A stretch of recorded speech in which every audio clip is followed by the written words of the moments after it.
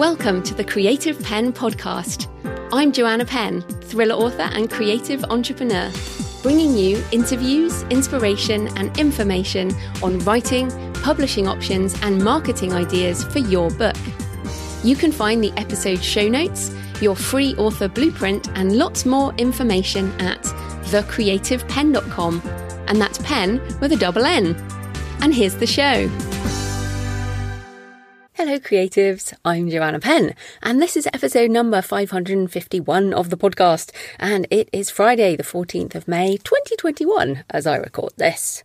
In today's show, I'm talking to James Blatch, who many of you will know from the Self-Publishing Show and the Self-Publishing Formula courses. And we talk about the particular challenges of writing and publishing your first novel, even if you've been embedded in the indie author community for years. And you should know what you're doing. In fact, in your brain, you think you do know what you're doing. And then in the process of actually doing it, you do still learn some lessons. And this is going to be inevitable in all of our author journeys. You know, we can read all the books, do all the courses, but you still actually have to do it in order to learn. And inevitably some things go wrong, but that is part of life. And also we talk about what your definition of success can be realistically with a first self-published novel and managing your time across multiple businesses. So that is coming up in the interview segment. In publishing news, well, I attended the Online Audio Publishers Association conference this week, and I went to a couple of interesting sessions. And this is just a couple of the takeaways. I like to go along to these industry events and hear what people are talking about.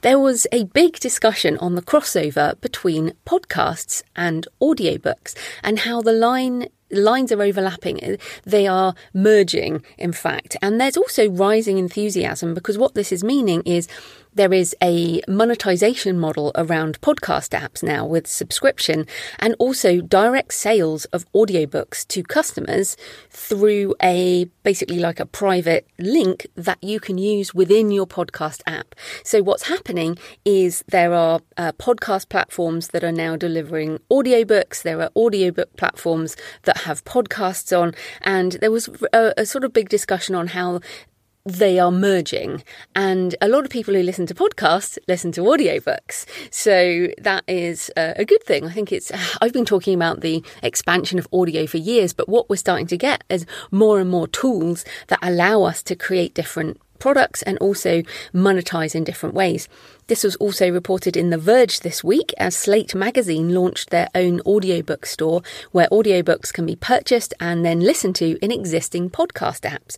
So I see this. So this is another example of a direct sale. And last year I went to some conferences and what's interesting is that publishers are now starting to sell audiobooks direct much more than they ever did with ebooks. And this is fascinating to me because I feel like ebooks have been around properly mainstream for a decade, and yet publishers are now with audio saying, well, we should sell this direct. And they never really did that with ebooks. So I feel like there's an embracing of audio in a way that there never was. Now, maybe it's because we're a decade on and the technology is so much better, but I think this is going to see the splintering of the specific app model. I already do this. I actually listen to audio in multiple different apps, and I think that customers will be much more comfortable to buy direct if they know they don't need another app. So, you know, if Spotify or Apple Music or whatever is your Apple Podcast is your podcast app, or Google, whatever your podcast app is, if you can get a link, if you can buy an audiobook and get a link and then listen just in your favorite app, that's going to really, really help. So this is sort of private RSS feeds, to be a bit more technical. And I think this option is going to be available to us as individual authors by the end of the year, and I think it will help break the dominance of these bigger apps. So yeah, very interesting in terms of audio development. What's also interesting is I attended the same conference online last year, and last year there was very much this negativity around the subscription model, around things like Spotify, but now everyone seemed not just resigned to it, everyone seemed more positive about it. And one of the quotes is from someone on a panel: the audience is driving this, and you have to put content in the way of listeners wherever they are. So you have to be everywhere, especially on the apps where people already listen to music. And they specifically mentioned Spotify and YouTube. And of course, I put this podcast on YouTube. Hello, YouTube listeners. So they also said monetization is not an audience problem. It's our problem. And I really think that is so important, because, and it's the same with, physical books, ebooks, whatever. It's not our, it is our problem. Readers will find books to read in whatever format they want. There is no problem finding books, that's for sure. The problem of making money out of those books is our problem. And I think that was really good too, because so many people are like, oh, well, it's just not fair that this happens, or this website doesn't pay enough. And well, go where the audience is. And as we've talked about many times, you need your multiple streams of income, and you have to consider some of this to be content marketing. Having your audio available on some of these platforms or your ebooks is a way of getting people into your ecosystem, and then some of them will become real fans and will definitely spend money at some point. So they did talk about reinventing formats around podcast-defying audiobooks, creatively expanding the format, and kind of the merging. So sonically rich audiobooks was the phrase from Pushkin, who do Malcolm Gladwell's audiobooks, for example. And they did an audio-first audiobook recently, which was really interesting. So adding the kind of sound effects that people are now used to with podcasts, very high production podcasts, obviously, not this one, and putting those into audiobooks, which was interesting. Another thing I wanted to mention was that several sessions mentioned the growth of the Spanish language audio market in the USA in particular for podcasting and audiobooks, and how there is just not enough content for Spanish language audio. So if you are a Spanish language speaker and you're in the US, or you're wherever you are, and you're kind of Spanish is applicable for the US, this might be a good time to start a podcast or get some more audiobook content out. They definitely said they're looking for new voices in the Spanish language market. So I think that's interesting. Again, it feels like we're always, as Jeff Bezos says, day one. There's always stuff going on. And I was actually reflecting on this the other day about how there was a stagnation, 2019, we had stagnated, I think. The industry had stagnated. And then what the pandemic has done is really kicked everything up a gear again. And we're getting new tools seemingly emerging every single week right now. It's like an explosion of creativity starting to move into the tools that we can use. And on this topic, I read a report this week from Creative Industries.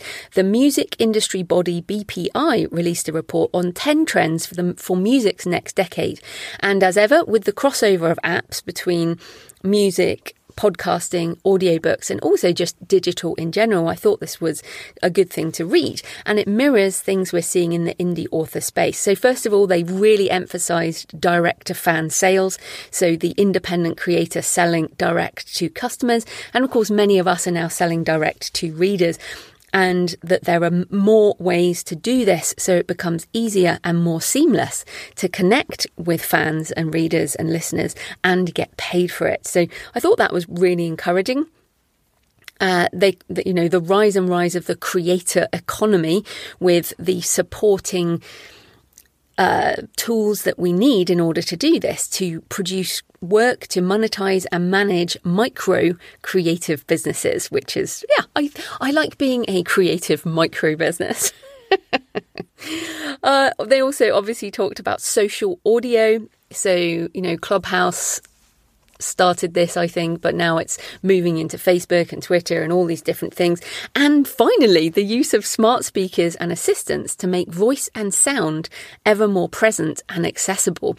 And of course, off the back of the pandemic, where people are moving away from touch screens to voice activation, this is definitely accelerated as well. And of course, NFTs and digital collectibles, they see this as a key aspect of musicians' next decade.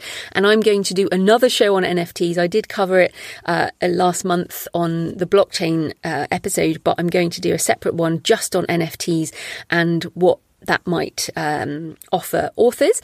They also had a chapter on the potential of AI. Quote, "It could be the most powerful tool that we have in the music industry," talking about adaptive music, automated video creation and advertising, royalty tracking, and more.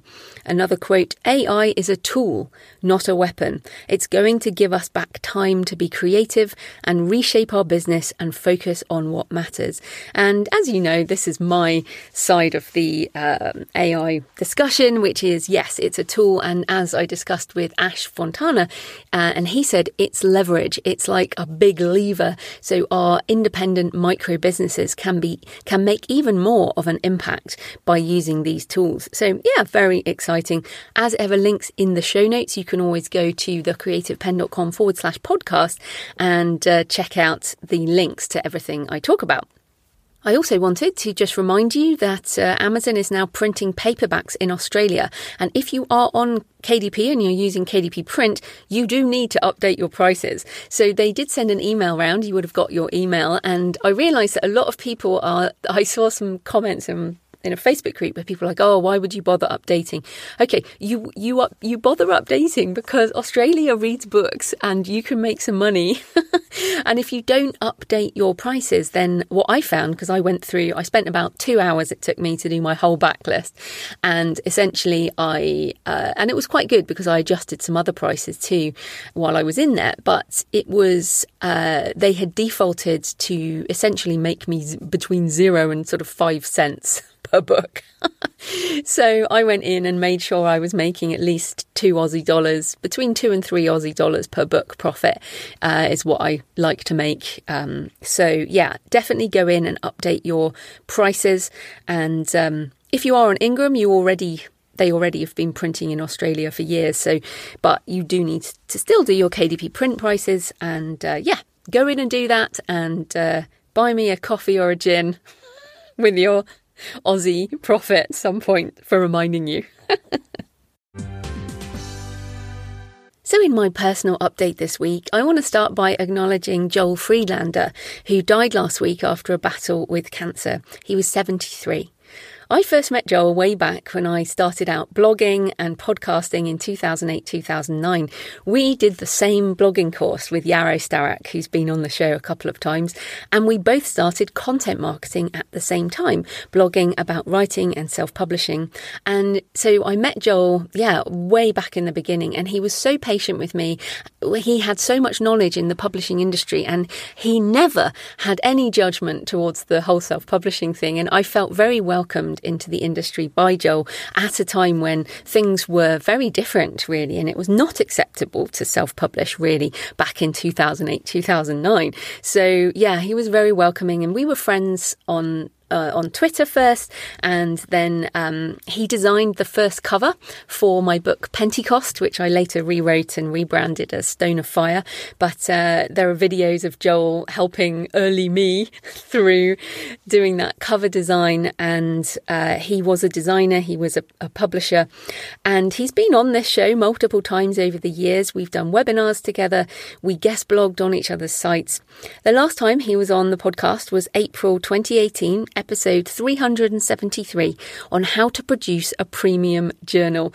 And that was actually a great interview, and I actually was listening to a bit of it, which is it's quite weird when someone dies and you've got video of them, but there's going to be lots of me out there when I die eventually. But in talking to Joel about Premium Journal, he saved me so much time and money because I was going to do a journal for the Creative Penn audience, but talking to Joel really helped me decide against it. But it's a great interview. We only met once in person in 2017 when we had lunch in San Francisco, and I'm grateful that I got to give him a hug in person. And I wanted to honour him in our thoughts, as I know he's helped so many of us. I've seen many people on Twitter and Facebook saying how much he helped them. But I also want this to be a reminder, again, as ever, memento mori. Remember, we will die. We will all die.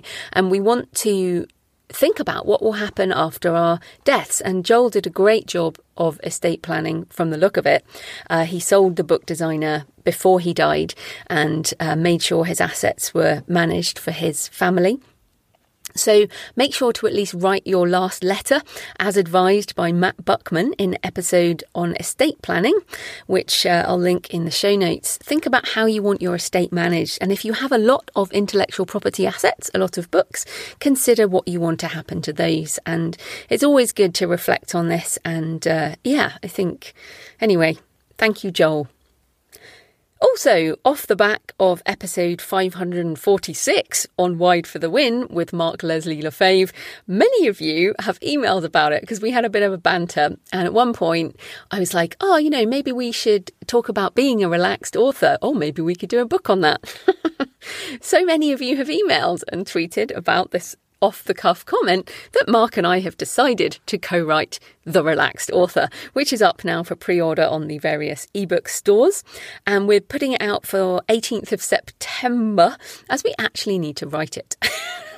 But we're going to write it in quite a relaxed way as well. We're going to get on Zoom and record a couple of hours of going through the material and to keep our voices in it. And this will be a different way of co-writing for me.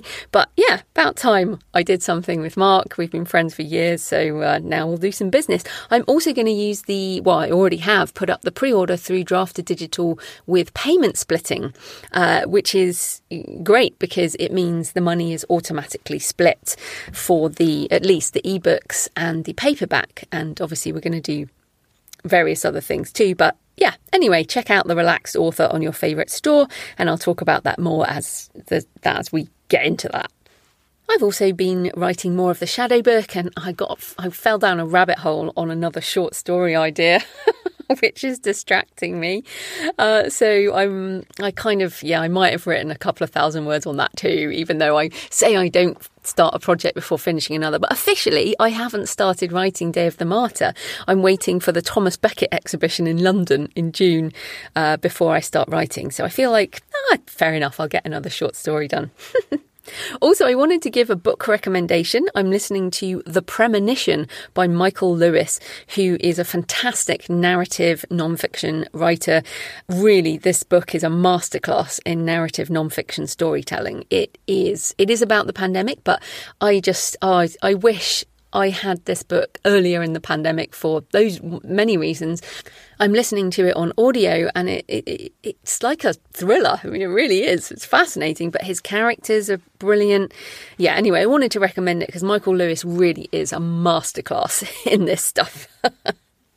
This week, I have also done some new photos. So I did some headshots here in person in Bath with a local photographer. And I also did some in my home with my book stack and doing researchy pictures and things with a remote photographer.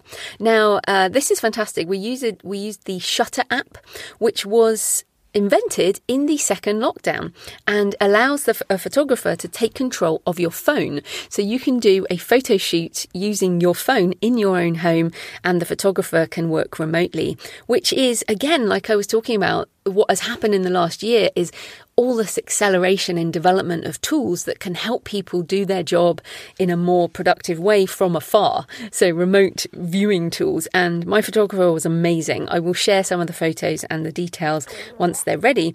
But I also wanted to remind people. So again, I've been doing this for a long time. And my last headshot photos were, I think, like 2013. So almost a decade, like 8 years ago, whatever. And I was thinking, yeah, my photos look like I'm in my 30s, but I'm in my 40s, mid-40s now. So I needed some new headshots. So here's a question for you this week. Do you have up-to-date professional photos for your website, social media, and the back of your books? Remember, we are doubling down on being human in this age of technology, and images help people to see you are real, and a professional photographer can really help you get these shots. Like, don't ask your partner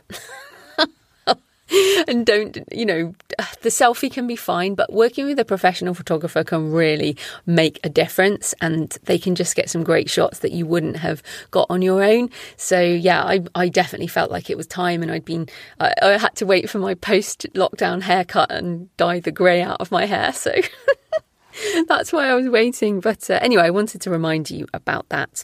And I know none of us love photos of ourselves. Most of us don't enjoy that whole process, but to me it is very important to have my face and my smile out there in the world, so I am real, and this is not the AI voice double. This is really me. And also in useful stuff, remember, you only have a week left to get the Writing Story Bundle at storybundle.com/writing, which contains 9 fantastic ebooks. And of course, some exclusive books are Tips About the Film and TV Industry from Chris Rush, Crowdfunding Your Fiction by Lauren Coleman, who's done a lot of successful Kickstarters, How to Write a Novel in Half a Month by Dean Wesley Smith, plus an introduction to social media marketing, working with libraries and bookstores, 30-day novel, Cash Flow for Creators, How to Write a Conference Proposal, which many of us will be getting into, my own Your Author Business Plan, and a course on dealing with toxic people.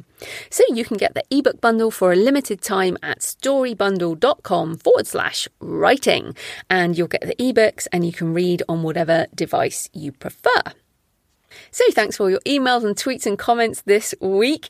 L.E. Meerman said, loved the interview with Gail, got the book halfway through the interview.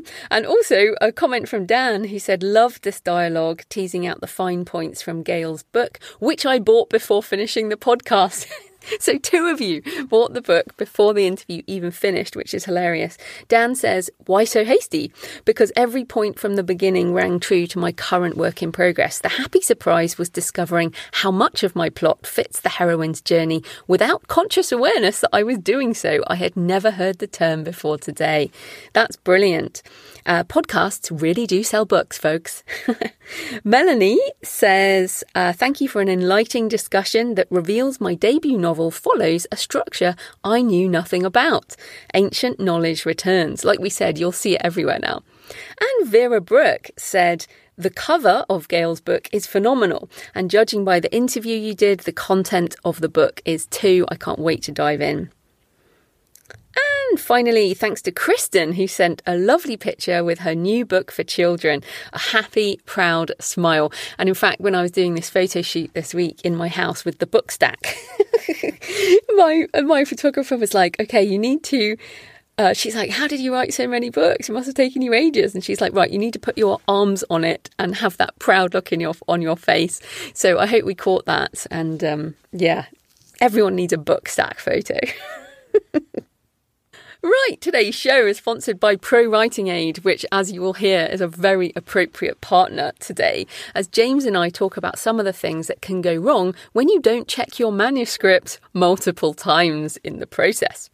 Pro Writing Aid is writing and editing software that goes way beyond just grammar and typo checking.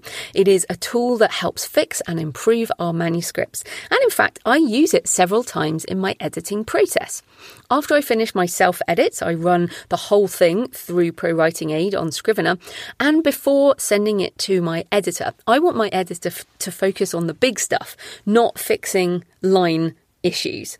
Then, after I've done all my revisions, I always use Pro Writing Aid again before sending to a human proofreader. It's like another set of expert eyes on the process. So why should you even consider writing software? Some people say, well, you should just read all the grammar rules and you should never use software. You should just know it all by heart. Well, in fact, even if you do know all of this stuff by heart and just love all of that stuff, you never see the issues in your own work, as James and I discussed. You can read the same paragraph and just not see the issues. So even if you know the rules. So Pro Writing Aid can help you improve by finding the things you need to fix, like passive voice, which is always an issue for writers, sentence length variation and complexity, adverbs, repeated words, commas, which is my own personal nemesis, and typos for the specific type of English you use. For example, if you're in British English like me and you're writing in American English, it can really help. My mum, who is in her mid-70s and writes as Penny Appleton, is pretty tech-phobic, but she loves Pro Writing Aid and just fell in love with it. She uses a lot of dictation and is a very enthusiastic user of exclamation marks. So she runs everything through Pro Writing Aid and it has really, really helped. Plus, if you are a word nerd, check out the Word Explorer, which goes way beyond a thesaurus. So all of these things, plus it integrates with Scrivener so you can run your whole manuscript through it, which is why I switched to Pro Writing Aid, because it is the best tool for long form content. And if you write in Scrivener, it just is fantastic. So check out the free edition or get 25% off the premium edition by using my link, prowritingaid.com/Joanna, prowritingaid.com/JOANNA, Joanna. So this type of corporate sponsorship pays for the hosting, transcription and editing, but my time is sponsored by my wonderful patrons, and that you are all just fantastic for supporting the show, and it makes such a difference to me to know this income is coming in every month to support the time that I spend on doing this. Thanks to new patrons this week: Deanna Keehee, Angela Woods, Jane Brown, Julie Nichols and Scott. And of course, thanks to everyone who's been supporting for many years. You can support the show for just a couple of dollars or euros or GBP or Canadian dollars a month, less than a coffee a month or a couple of coffees if you're feeling generous, and you'll get the extra monthly Q&A audio, which has a private RSS feed, so you can check out how that might work for audiobooks. You can support the show at patreon.com, patreon.com/The Creative Pen. Right, let's get into the interview. James Blatch is the co-founder of self-publishing formula, Fuse Books, Hello Books, and the co-host of The Self-Publishing Show. He's also now a fiction author with historical military thriller Final Flight. So welcome to the show, James. Hey, Joe, I was just saying, this is like self-publishing royalty. I've made it. I can look you in the eye now. When we meet, I can look you in the eye and say, yes, I am also a published author. Yes, and finally, and we're going to talk about your journey as we go through the interview. But first up, I mean, a lot of people have heard your voice, they've met you at events, but you had a life before self-publishing. And I wanted you to tell us a bit more about your background in journalism and also your connections with the military, sort of the background to why you wanted to write this novel.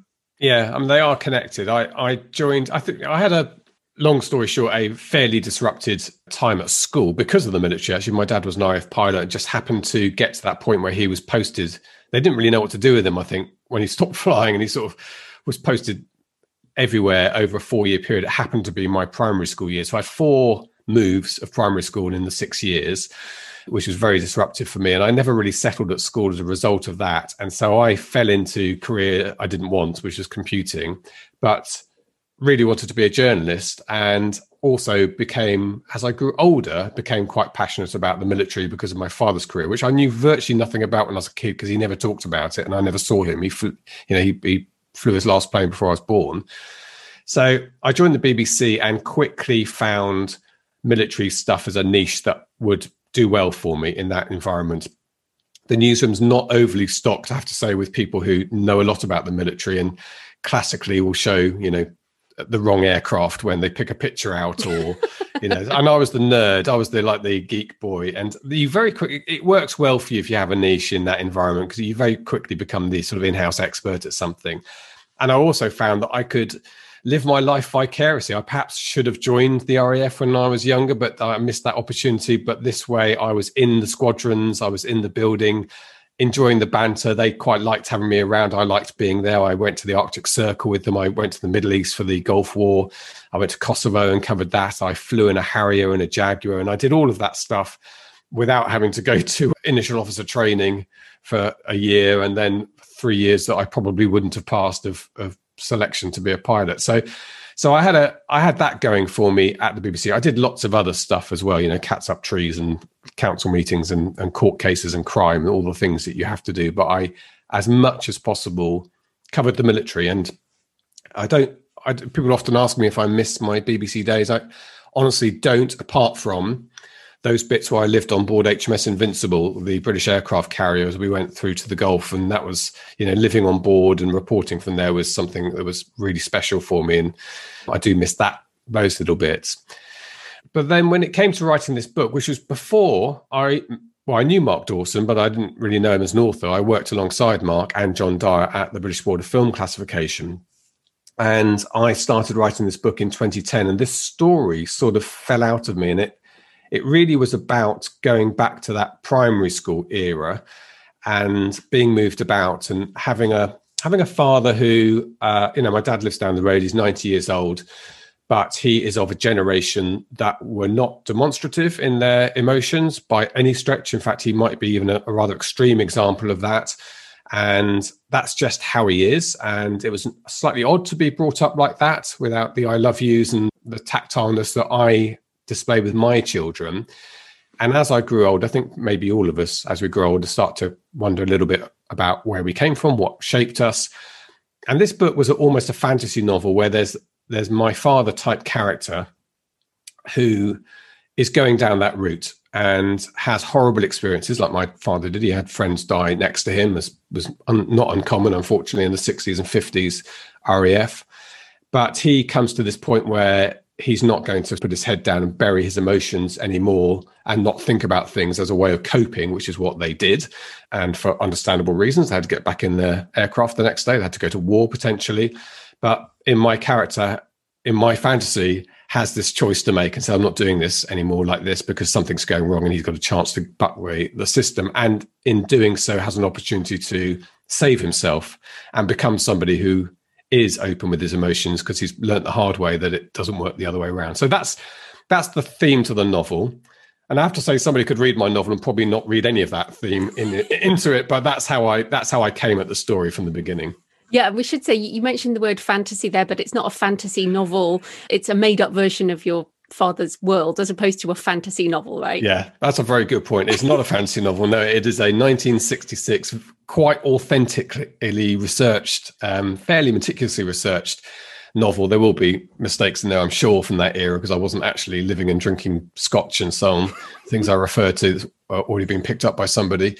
But yes, no, it's grounded in the real world. And it's a fantasy of a service brat, of a service child whose life could have turned out slightly differently. This is sounding like a bit of a sob story. I love my dad. And, he is of his generation. His father fought in the First World War in the trenches.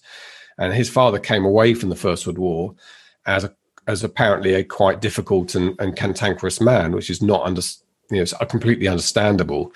I'm sure he would have been suffering from some level of PTSD. And as we now know, and my father was brought up by him, and then he had quite a rough time with things happening to him. And so, but then I'm completely different. And me and my wife often talk about us and our friends are so different with our children than our parents were with us. And that's, I think, what triggered my story. Yeah. It's my fantasy, but not a fantasy. Yeah, exactly. Language is so important in genre. Yeah. But so it's really interesting. So you mentioned 2010 there, you started to write this. And I feel like often our first book is the book of our heart. And, certainly the first few novels, I think, are often things that have been bubbling up for many years for most of us. I think after you've written like 10 or 20 books, you start to do things for other reasons. But 2010, you started writing it, and we're recording this in spring 2021.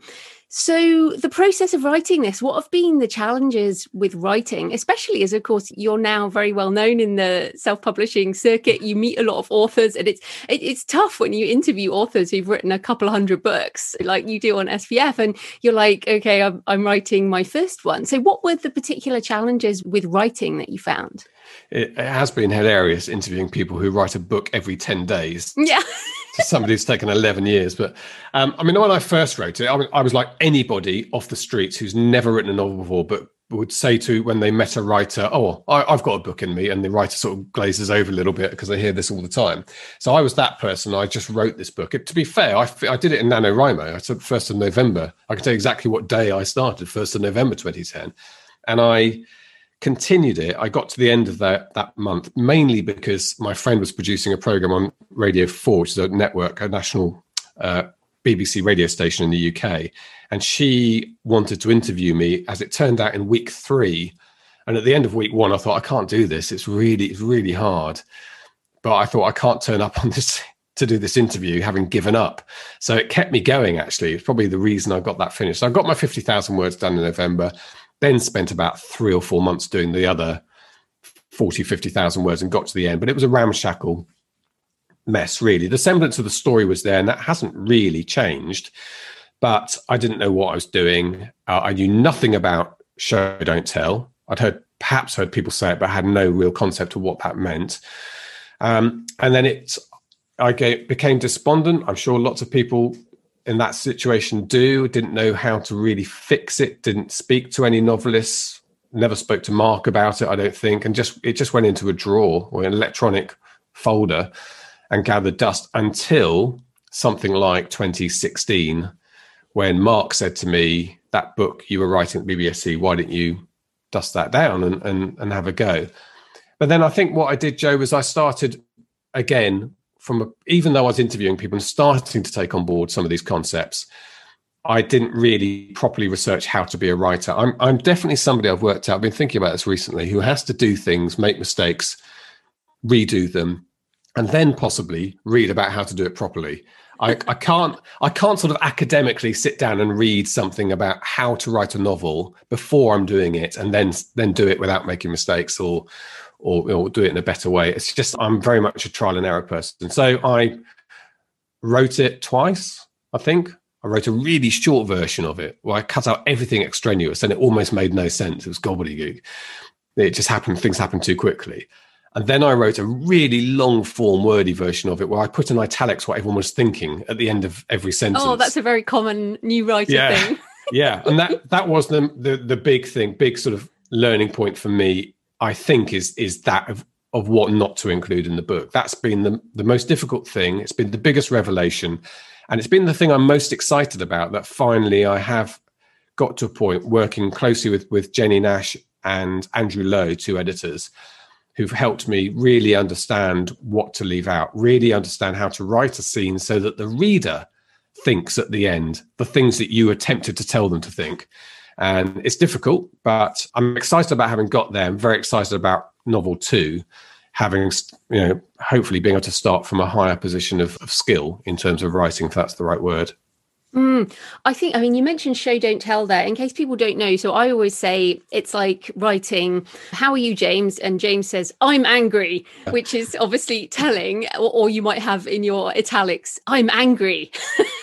As the character thinks, I'm angry, instead of, for example, you slamming the door and walking out. Yeah. That is a classic example. But yes, you mentioned they're working with editors, and I do feel like the biggest learning curves with fiction is that first novel. You do learn so much that helps you in the future. But that was the writing side. So what about the publishing side? Because you've been working now with, obviously, Mark Dawson with the self-publishing formula. You've got Fuse Books where you're actually publishing other people's books. So you know a lot about this stuff. So did you find, or have you found stuff publishing your own books that you've been like, oh, okay, I knew that intellectually, but I didn't know it really? Yeah, that's a good question. I mean, I think the marketing point of view, the covers, the blurb's been a bit of a public extended humiliation of me, because I found it really difficult to write the blurb. I think a lot of people do, but I got there in the end and I knew what I was trying to do. So I was grounded in knowing where I needed to be with it and got there eventually. The cover, I was lucky to work with Stuart Bache, knew where to go for the right person to get a good cover. The marketing kind of launch strategy, I tinkered and I did a lot of it on our podcast openly, talking to Mark, but I knew more perhaps than I let on about how to do that. I just wanted people to be there as we were making the decisions. The bit I learned about, I think, was to do with copy editing and proof editing, which I had no personal experience of, because even with Fuse Books, as you say, we publish a couple of other authors. Those books come edited to us so far. We haven't had to go through that process. And I got the copy editing done and didn't get it properly proofed. So the first 10 days of the book, I think I probably changed it on Amazon about 6 times as we stumbled across stuff. It was a mistake I made, and the copy editor wrongly thought it wouldn't need a proof edit because he'd been through it twice, and he said in his words, very surprised if there's any errors in there. Well, there were probably about 35 errors in there. Yeah, I always use a proofreader because there's always something else. Yes, and that was my big learn. I mean, the brain is that thing, right? You can't see it anymore. You can't see those problems when you're close to a script, and my brain finds it difficult to see them. My brain works really hard at making sense of stuff that may not be quite in the right order in the sentence. But I have one very good friend. He's actually a computer guy. But he said to me, he spotted something on page 1, and I said, and he sort of joked about it. He said, "Oh, I'll let you off that." And I said, "No, can you let me know what it is?" And he then became meticulous at sending me everything. And he saw stuff, even when he sent me the sentence in a spreadsheet, I was reading it thinking, where's the error? And then it was blindingly obvious once I was gone word for word that there were 2 the's in there or whatever. Yeah, you don't see that. So that's been a learning experience for me, that proofing, that polishing, and I feel slightly embarrassed that I got that wrong. But it was a kind of a new thing for me. So I'm going to be really hot on proofing the next one, and using an ARC team, advanced reader team, to not just feedback on whether they think the book works, but actually for that level as well. That I don't know if you do that, Joe, that sort of final polish to pick out. So by the time it goes live on Kindle or wherever wide, it's as polished as possible. That was my big learning takeaway, I think.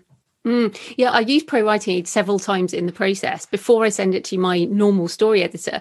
And then after I've done all my changes, then I send it to a human as well. So I have ProWriting Aid and a human do a final proofread. Yeah. So that's how I do it. But I only send to advanced readers after I'm pretty much done and it's already formatted for print and all of that type of thing. So, but I think it doesn't matter what the process is. There just needs to be a process. And it's so funny, isn't it? Because sometimes I think, oh, is it worth paying a proofreader a couple $100? And then it's like, yes, it is, because even if it's one thing, that would just really, really annoy me. Yes, it is really annoying. And ProWriting Aid, one of the problems, there's a limit, you're right, to use that human at the end, because there's a limit to the algorithms. And I think Andrew Lowe called them reading errors. So you'll only really see them reading because they're completely spelled correctly words.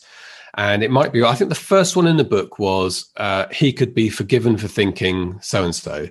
And it was forgiving for thinking instead of forgiven for thinking, which is not something ProWriting Aid is going to pick up. It's a correctly spelt word, and it's not quite clever enough to know it doesn't quite work in that I don't know. It improves all the time. It's built on machine learning algorithms, and I've found it to be, the reason I use both a human and ProWriting Aid is because I find they both pick up different things.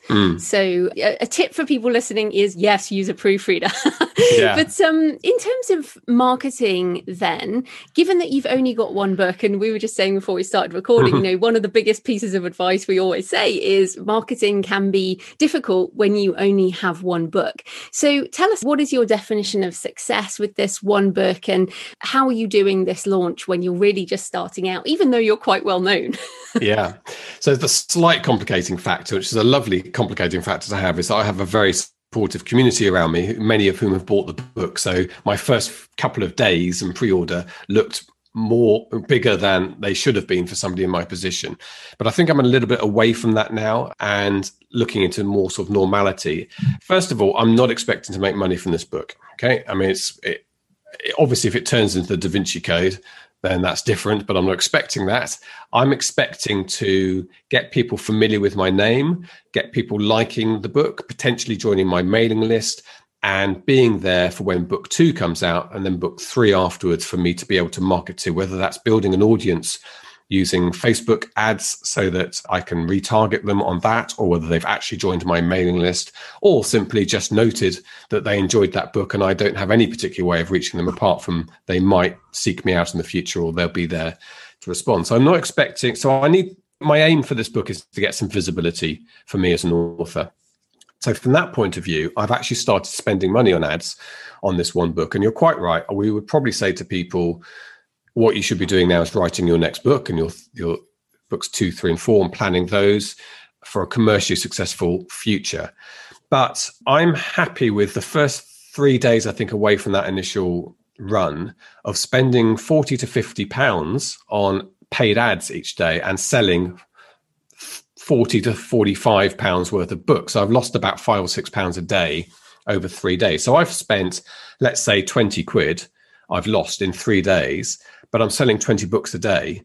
to people who are reading my book for the first time. Obviously, I've got to have some faith that they're going to enjoy the book and potentially be interested in the next one. But that's my aim at the moment, and I think I've got a bit of a head start because I'm pretty good at Facebook ads now. I run them successfully for Fuse, and I've done some really. I mean, Mark said to me he saw one of my ads and he described it as a killer ad that would have made him click and buy the book. Awesome. So that's good. So I've got that start and I'm using that to my advantage. I will see next week, right? Early days, Joe. If the sales fall away, there's no point in me spending, losing 40 or 50 pounds a day. But 5 or 6, or if I can optimize those campaigns to the break-even point, that's my definition of success. Is the book simply getting into readers' hands, even if it's not generating any income at this stage. Yeah, and I think that's very sensible. And that one of the biggest issues, I think, with indie authors who see a lot of success by people who've got a lot of books is they think, oh, I will be able to make money with my first book and I'll be able to leave my job and all this stuff. And it's just not true. But I did want to circle back. I mean, obviously, again, you've been in the self-publishing world for what 6-7 years now, I want to say? Yeah, I guess 2015, I think. Yeah. So SPF, Yeah, so 6 years, but your background is in traditional media. I mean, the BBC, you have a lot of credibility, especially with your military background. You actually have a lot of the credibility and presumably the contacts where if you'd wanted to go the traditional route, you could have. So what have been your thoughts in that area? Did you consider it? And from your traditional media days, have you seen the conversation change somewhat? I think I definitely could have. I've got a couple of friends who are traditionally published, Little Brown and other big, Hachette owned imprints, and I've met a few people. Right, I know a couple of the guys who are commissioning editors at the Trads, and I definitely could have put myself out a little bit like that, but I didn't want to. I think partly it's the control issue for me. I want to be in control of this book. I want to test what I know about marketing, test what I can do in terms of selling books. I back myself, I think, a bit more than traditional publishing for a lower list author. Now, if my writing was really good, if loads of people come back to me and say, God, this book is amazing, James, this is the best book I've read, and they're people I believe rather than my close friends, then potentially that I might change, because there's a limit to how much I could do with one book or 2 books. And maybe traditional publishing does offer something on that front. They'll put them in airports and bookshops, which I can't do very easily. But it's not something that I really wanted at the moment. I think, reluctantly let go of it. I don't think I would be embarrassed about it. I think people have said to me, oh, you can't traditionally publish this, can you? Because you're the co-presenter of the self-publishing show. But we've always said what's best for you is best for you. And we've never been anti-trad. I mean, Mark has a few traditional contracts mixed in with his self-publishing stuff. So I wouldn't rule it out, but I want to be in control. I see myself in a few years' time. I'm really excited about writing the next few books. I'm 35,000 words in, a bit more actually, to book 2, and really enjoying it.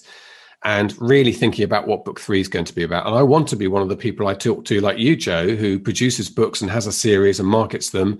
And whether I think I can back myself, hopefully, to be able to make the sort of money that might pay my mortgage, for the last 10 years of the mortgage existing. And I don't think that would be possible traditionally published unless you have super success. It's so hard to say. I just want to say I agree with you in terms of what people think we think about self-publishing. I mean, people say to me as well all the time, oh, well, you could never go the traditional route. And I'm like, why not? And I also have foreign rights deals and things like that. And we're not anti-traditional publishing. We're business people who make a decision about the books. And it's funny, I have a lot of friends in traditional publishing, and every time I finish a book, I think about it.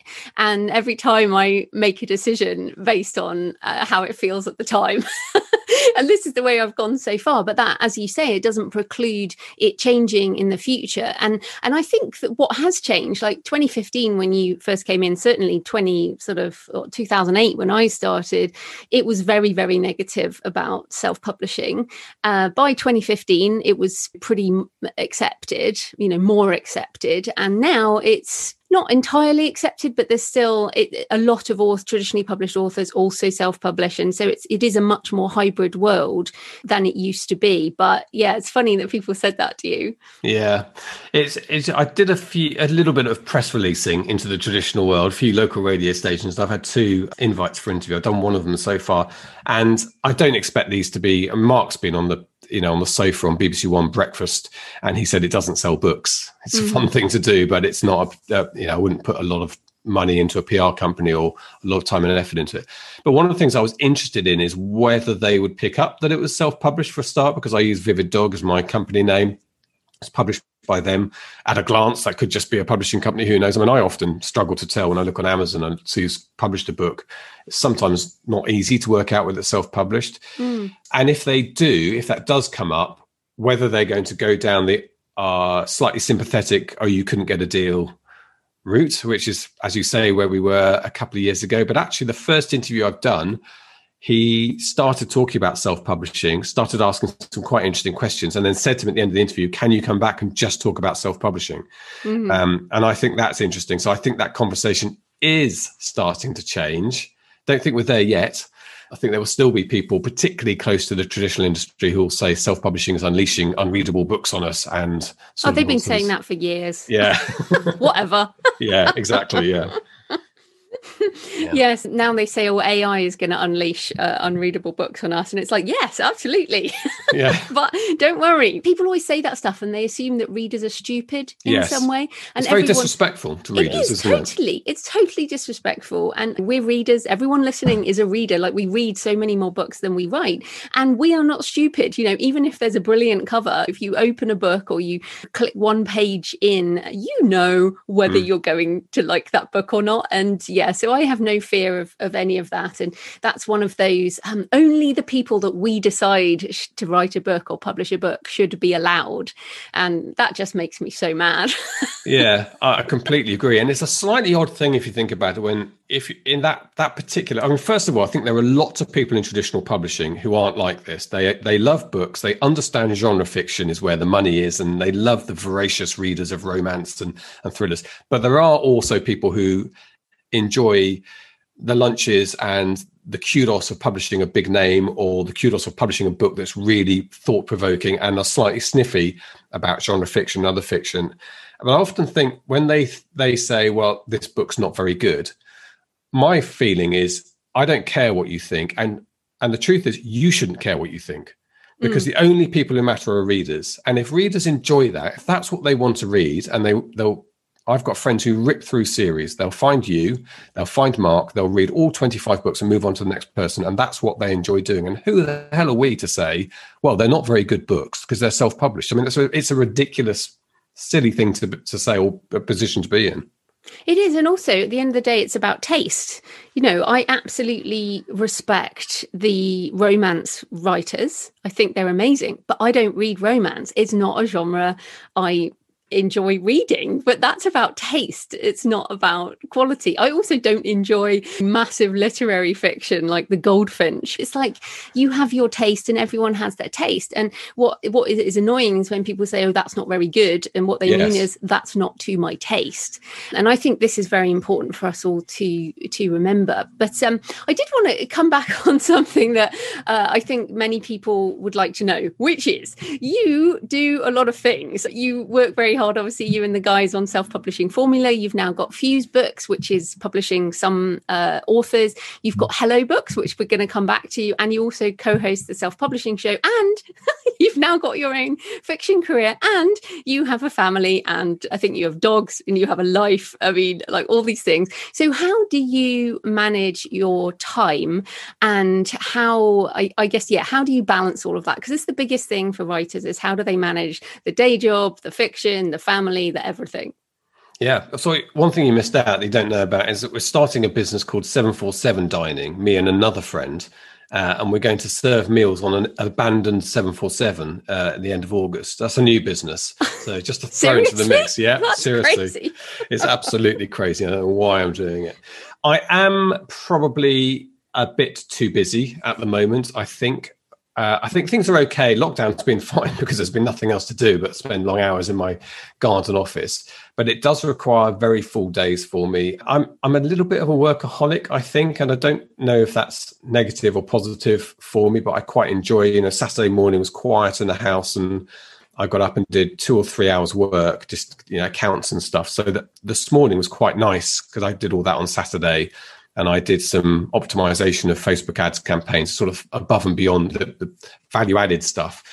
But I do feel I'm probably too busy at the moment, and I need to work better at outsourcing what can be profitably outsourced. You can't just give people stuff you don't like doing. I think when you use VAs and assistants, it's got to be financially sensible. So I need to look at stuff that I can shell out a little bit more. I don't know how to answer this because I'm actually not very good at managing my time. I sit in front of my desk. I have my usual kind of list and whiteboard. I'm not that organized. And I tend to spend half the time getting on top of things and being okay and half the time firefighting. And I probably could be better at that. But at the same time, Joe, I'll down tools and go and play golf. I always prioritize going out, walking. I love what you like walking. I like walking. I cycle. I run with a friend. William's starting to play cricket in the summer, and I'll very rarely say I'm too busy to go and do that. So I'm pretty good at prioritizing that, even if it does mean I've got to come back and do a bit more work in the evening. Yeah, well, I think that's the point. The point is there you've said, okay, these are the things I don't say no to.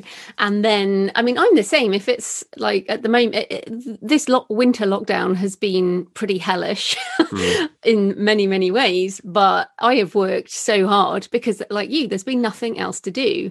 But now I'm like, the weather's gorgeous. And every chance I get, I'm going to be outside or walking or doing something around my books and travel side that, going out and seeing things. Now we're not so constrained. So I think it's also about people. This word balance is also difficult. Maybe there will never be balance. Maybe it's just the different phases of your creative life and your family life. You have to prioritize different things. And even in the year, like I said about the weather, right now I'm prioritizing being outside, whereas in January that really wasn't a priority. Yeah, no, I agree. I think having some of those rules, in fact, I think I get some of this from you, Joe, the way you talk about this is what I want to do now, so this is what I'm going to do. And I think you're very good at that. And I do. If Jill comes in, my wife comes in and says, do you want to, she walks, we've got 2 dogs now. Do you want to walk the dog? I've made a policy to myself that I always say yes, unless literally I'm like doing this interview or something. But because it's very easy to say no. I know I'm working. So I think making those sort of decisions, that's been helpful. I didn't used to be like that. I would very much be the martyr. No, I'm too busy. I'm working. Particularly my BBC days. That was ridiculous. I mean, that was a toxic atmosphere where you were congratulated for working yourself ill. I'm really pleased I'm out of that. And that is changing. Perhaps I'm getting I think that was the 90s as well, wasn't it? Yeah, it was. It was the 90s. And yeah, it was like the 80s on steroids. So yeah, that wasn't great. And, most of my friends are either still there and say it's slightly better than it was, or they've out of it and washed up from it. So, yeah. Yeah, I think that's right. And like you said about the walk with your wife is interesting because I do the same with my husband, and it's mental health and it's physical health and it's marriage maintenance, which, and it's bonding with the dog. It's getting some fresh air. To me, the very simple act of going for a walk at lunchtime is, I think maybe it's a change we've made in the pandemic that we can access the knowledge that this is important that perhaps we didn't before because we were so busy, and we've got to hold on to that, once life becomes, I guess, more normal, whatever that may be, like once we're traveling again. And because I know you guys have put travel on the cards for later this year, right? You're going to go to Nink, and as soon as all that comes back in again, it changes the dynamic, doesn't it? So how are you going to make sure because you are going to get busier, how are you going to manage that in the future? Again, don't know. It's the honest answer to that. I absolutely love traveling there, and I love those business trips. Yeah, well, I say the word holiday far too often when I'm talking to my family about what we're doing in the autumn. I'm going to be on holiday. I'm on a business trip in Florida. But I absolutely love that. And Jill knows that I love it. And I think she and Joe, which is John Dyer's wife, are looking forward to us being back out there because we've got itchy feet a little bit about that. So I find that something to look forward to and part of my mental health. And we've got so many good friends out there as well now. That's a positive thing. It does get a little bit busy, but I'd just be better, I think, at working up to it, not leaving myself too much to do while we're out there. And we're supportive to each other. Mark knows that I really enjoy that, and he goes out for a more minimum period of time. He's got slightly more, his children are younger. It's a little bit more difficult for him to go away, but he's very happy for us to spend longer out there. But I think going back to what you said about lockdown, so at the beginning of lockdown, this time last year, we suddenly got confined to barracks and we got confined to our homes. It was very weird. Now, we've got a bit of a garden, a huge one. We've got a nice park on our doorstep, although in those early days, you weren't even supposed to be out there unless it was a very minimal period. But there was also something quite exciting about being in the house with your family. It's like the sort of thing that you want to do, but you're too busy to do for the previous 10 years, suddenly out of nowhere forced on you. And we were playing board games. We had little contests. We decided to do some film, like lots of people did the Marvel films and all that stuff. I really enjoyed that. And I felt that was telling me something that we'd lost a little bit in the busyness.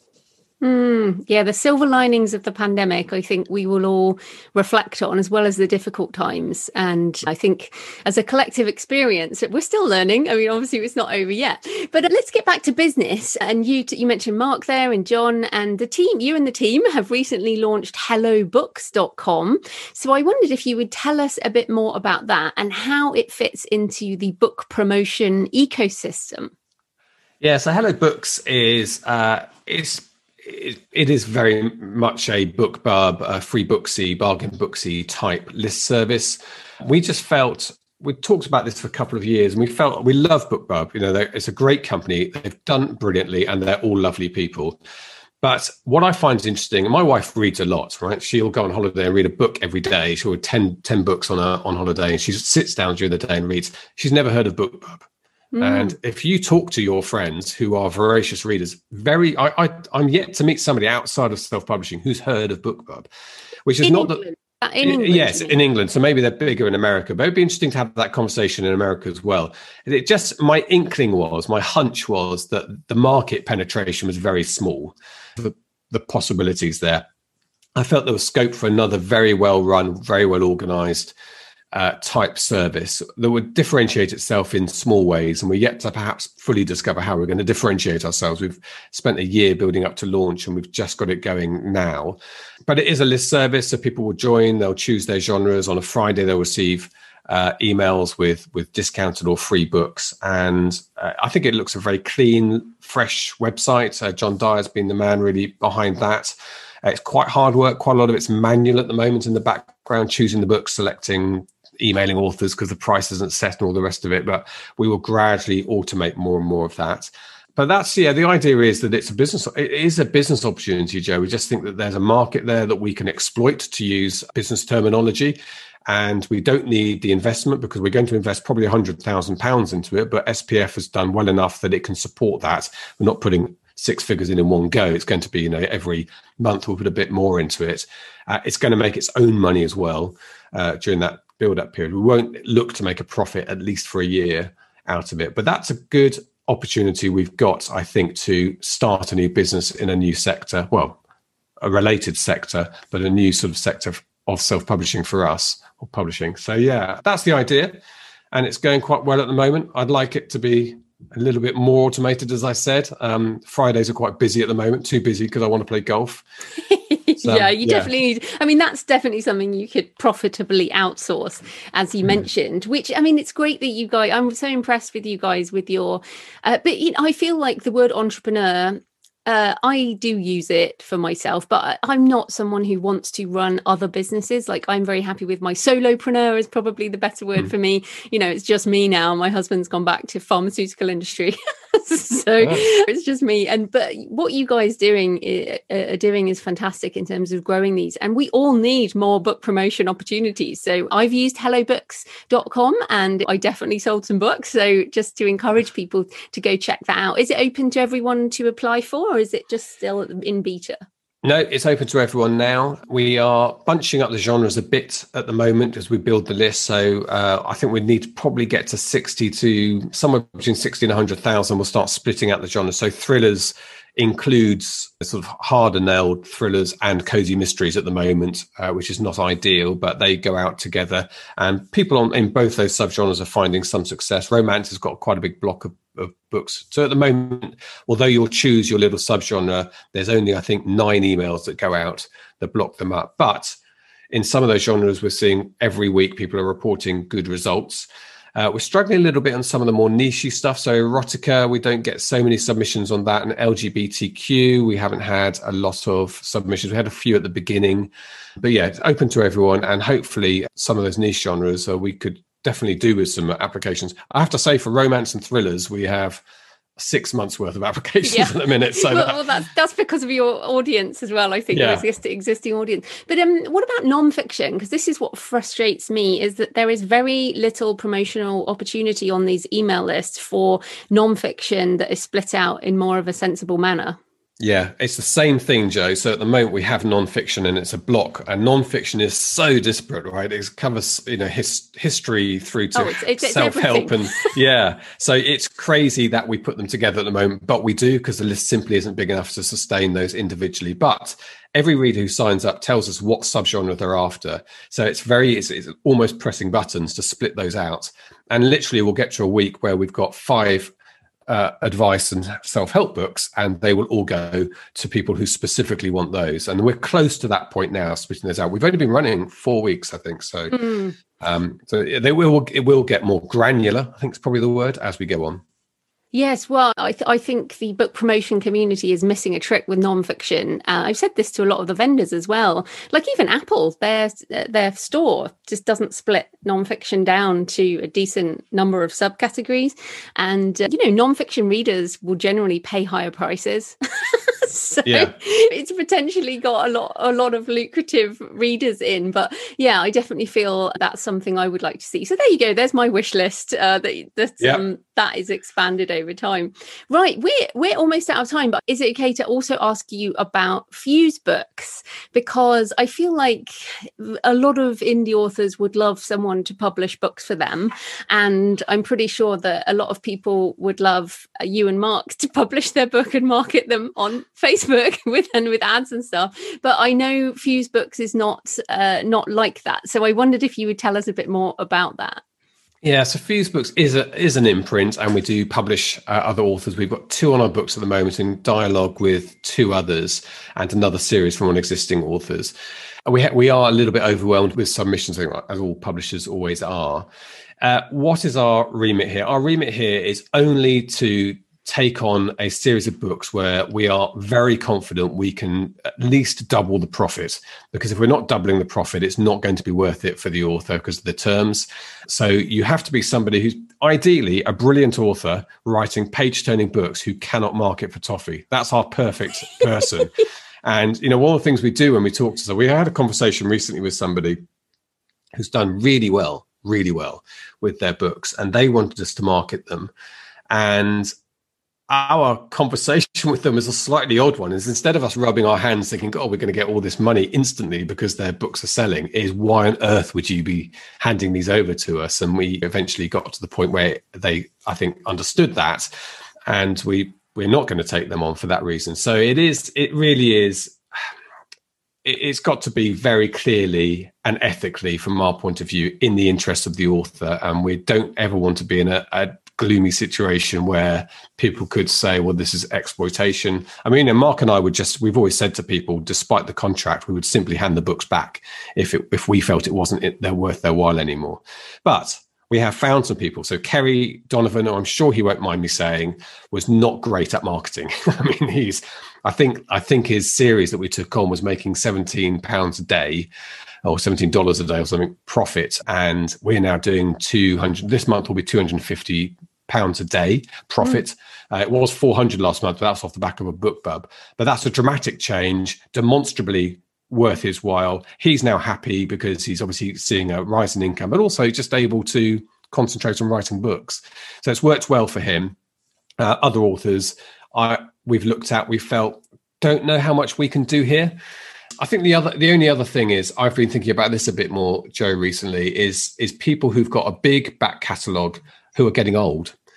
I think that's probably going to be an area that Fuse and other imprints could probably help with. Is you'll get to a point when you're probably in your 70s, you just don't want to be doing that anymore, even if you are making a profit. So for them, it's not us thinking, can we do as well as double what you're doing? We could say, well, we're going to take this over so you don't have to anymore.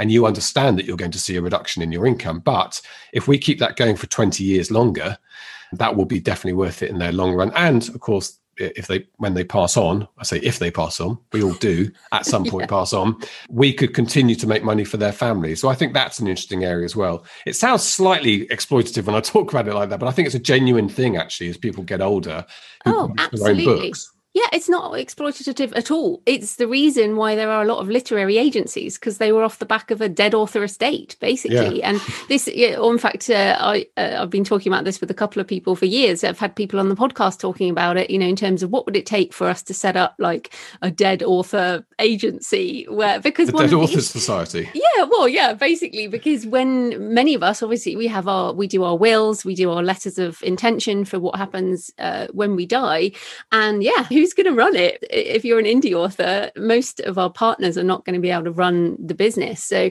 I do think this is a growth area with dead indie authors. I mean, you just have to laugh about it. But if you want to protect your estate after you die, these are things to think about. So I'm very excited to see what you guys do. And so that really, the final question I have for you is, you started doing this 5-6 years ago, and since then you've expanded into 4 or 5. We haven't even talked about your self-publishing podcast, really.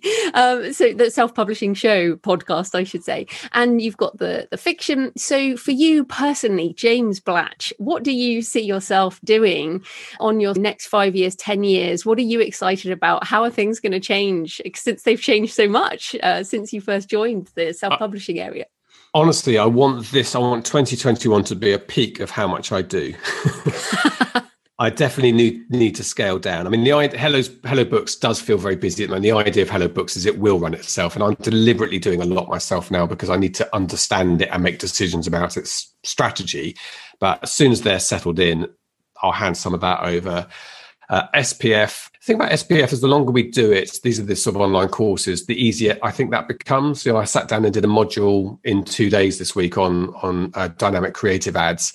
And that I can do quite comfortably and easy. I think it's new ventures and new things I need to be saying no to probably in the future. I would like to do more writing. So gradually morph myself into somebody who relies on their writer or has writing as an income and does a little bit less in terms of the other stuff. But having said all of that, Joe, I do enjoy being busy. It's that balance word again. It's that balance of just being over busy where it becomes stressful. Hate that. Don't want that. And I think I'm probably bumping along the cusp of that where I am at the moment. So 2021 is the peak for busyness. That's my... You can hold me golf. To this. More golf to come. Golf is great. I love golf. It mixes walking with sport, which I enjoy. But you can hold me to this in 2022 and ask me how many companies I've got going. Yeah, exactly. Well, this 747 dining sounds fascinating. Yeah. So I'll get the links in the show notes. So where can people find you and everything you do online? Well, Self-Publishing Formula is selfpublishingformula.com, and you'll find links to Mark's teachings and my teachings there. We also host the Self-Publishing Show on that platform. We have a community on Facebook. If you search Self-Publishing Formula. And me, I'm jamesblatch.com for a thrilling, exciting... How do I sell my book? I've got it here. A 1960s page-turning thriller and all that. So yes, that's my writing home, is jamesblatch.com. Fantastic. Thanks so much for your time, James. That was great. Loved it, Joe. Thank you. So I hope you enjoyed the interview with James and that it's given you some insight into the fact that we all have to learn our own lessons. Sometimes you can hear all the podcast episodes and do all the courses and read all the books, but you will still learn by doing, and that is okay. Next week, I'm talking to Patricia McClinn about discovery writing, sometimes called pantsing. I am also a discovery writer, so we have a really good chat about craft and the weird ways that we all write. Plus, Pat was first published in the 1990s, so she has sustained a successful long-term career through, first of all, traditional publishing and then indie publishing. So she's got a real insight into sustaining a long-term career, which is always so important to talk to people who have been successful long term. And we talk about the joys of being a relatively unknown and happy six-figure author, where writing comes first. So happy writing, and I'll see you next time. Thanks for listening today. I hope you found it helpful. You might also like the backlist episodes and show notes, available at thecreativepenn.com/podcast. You can also get your free author blueprint at thecreativepenn.com/blueprint. If you'd like to connect, you can tweet me at The Creative Penn or find me on Facebook at The Creative Penn. See you next time.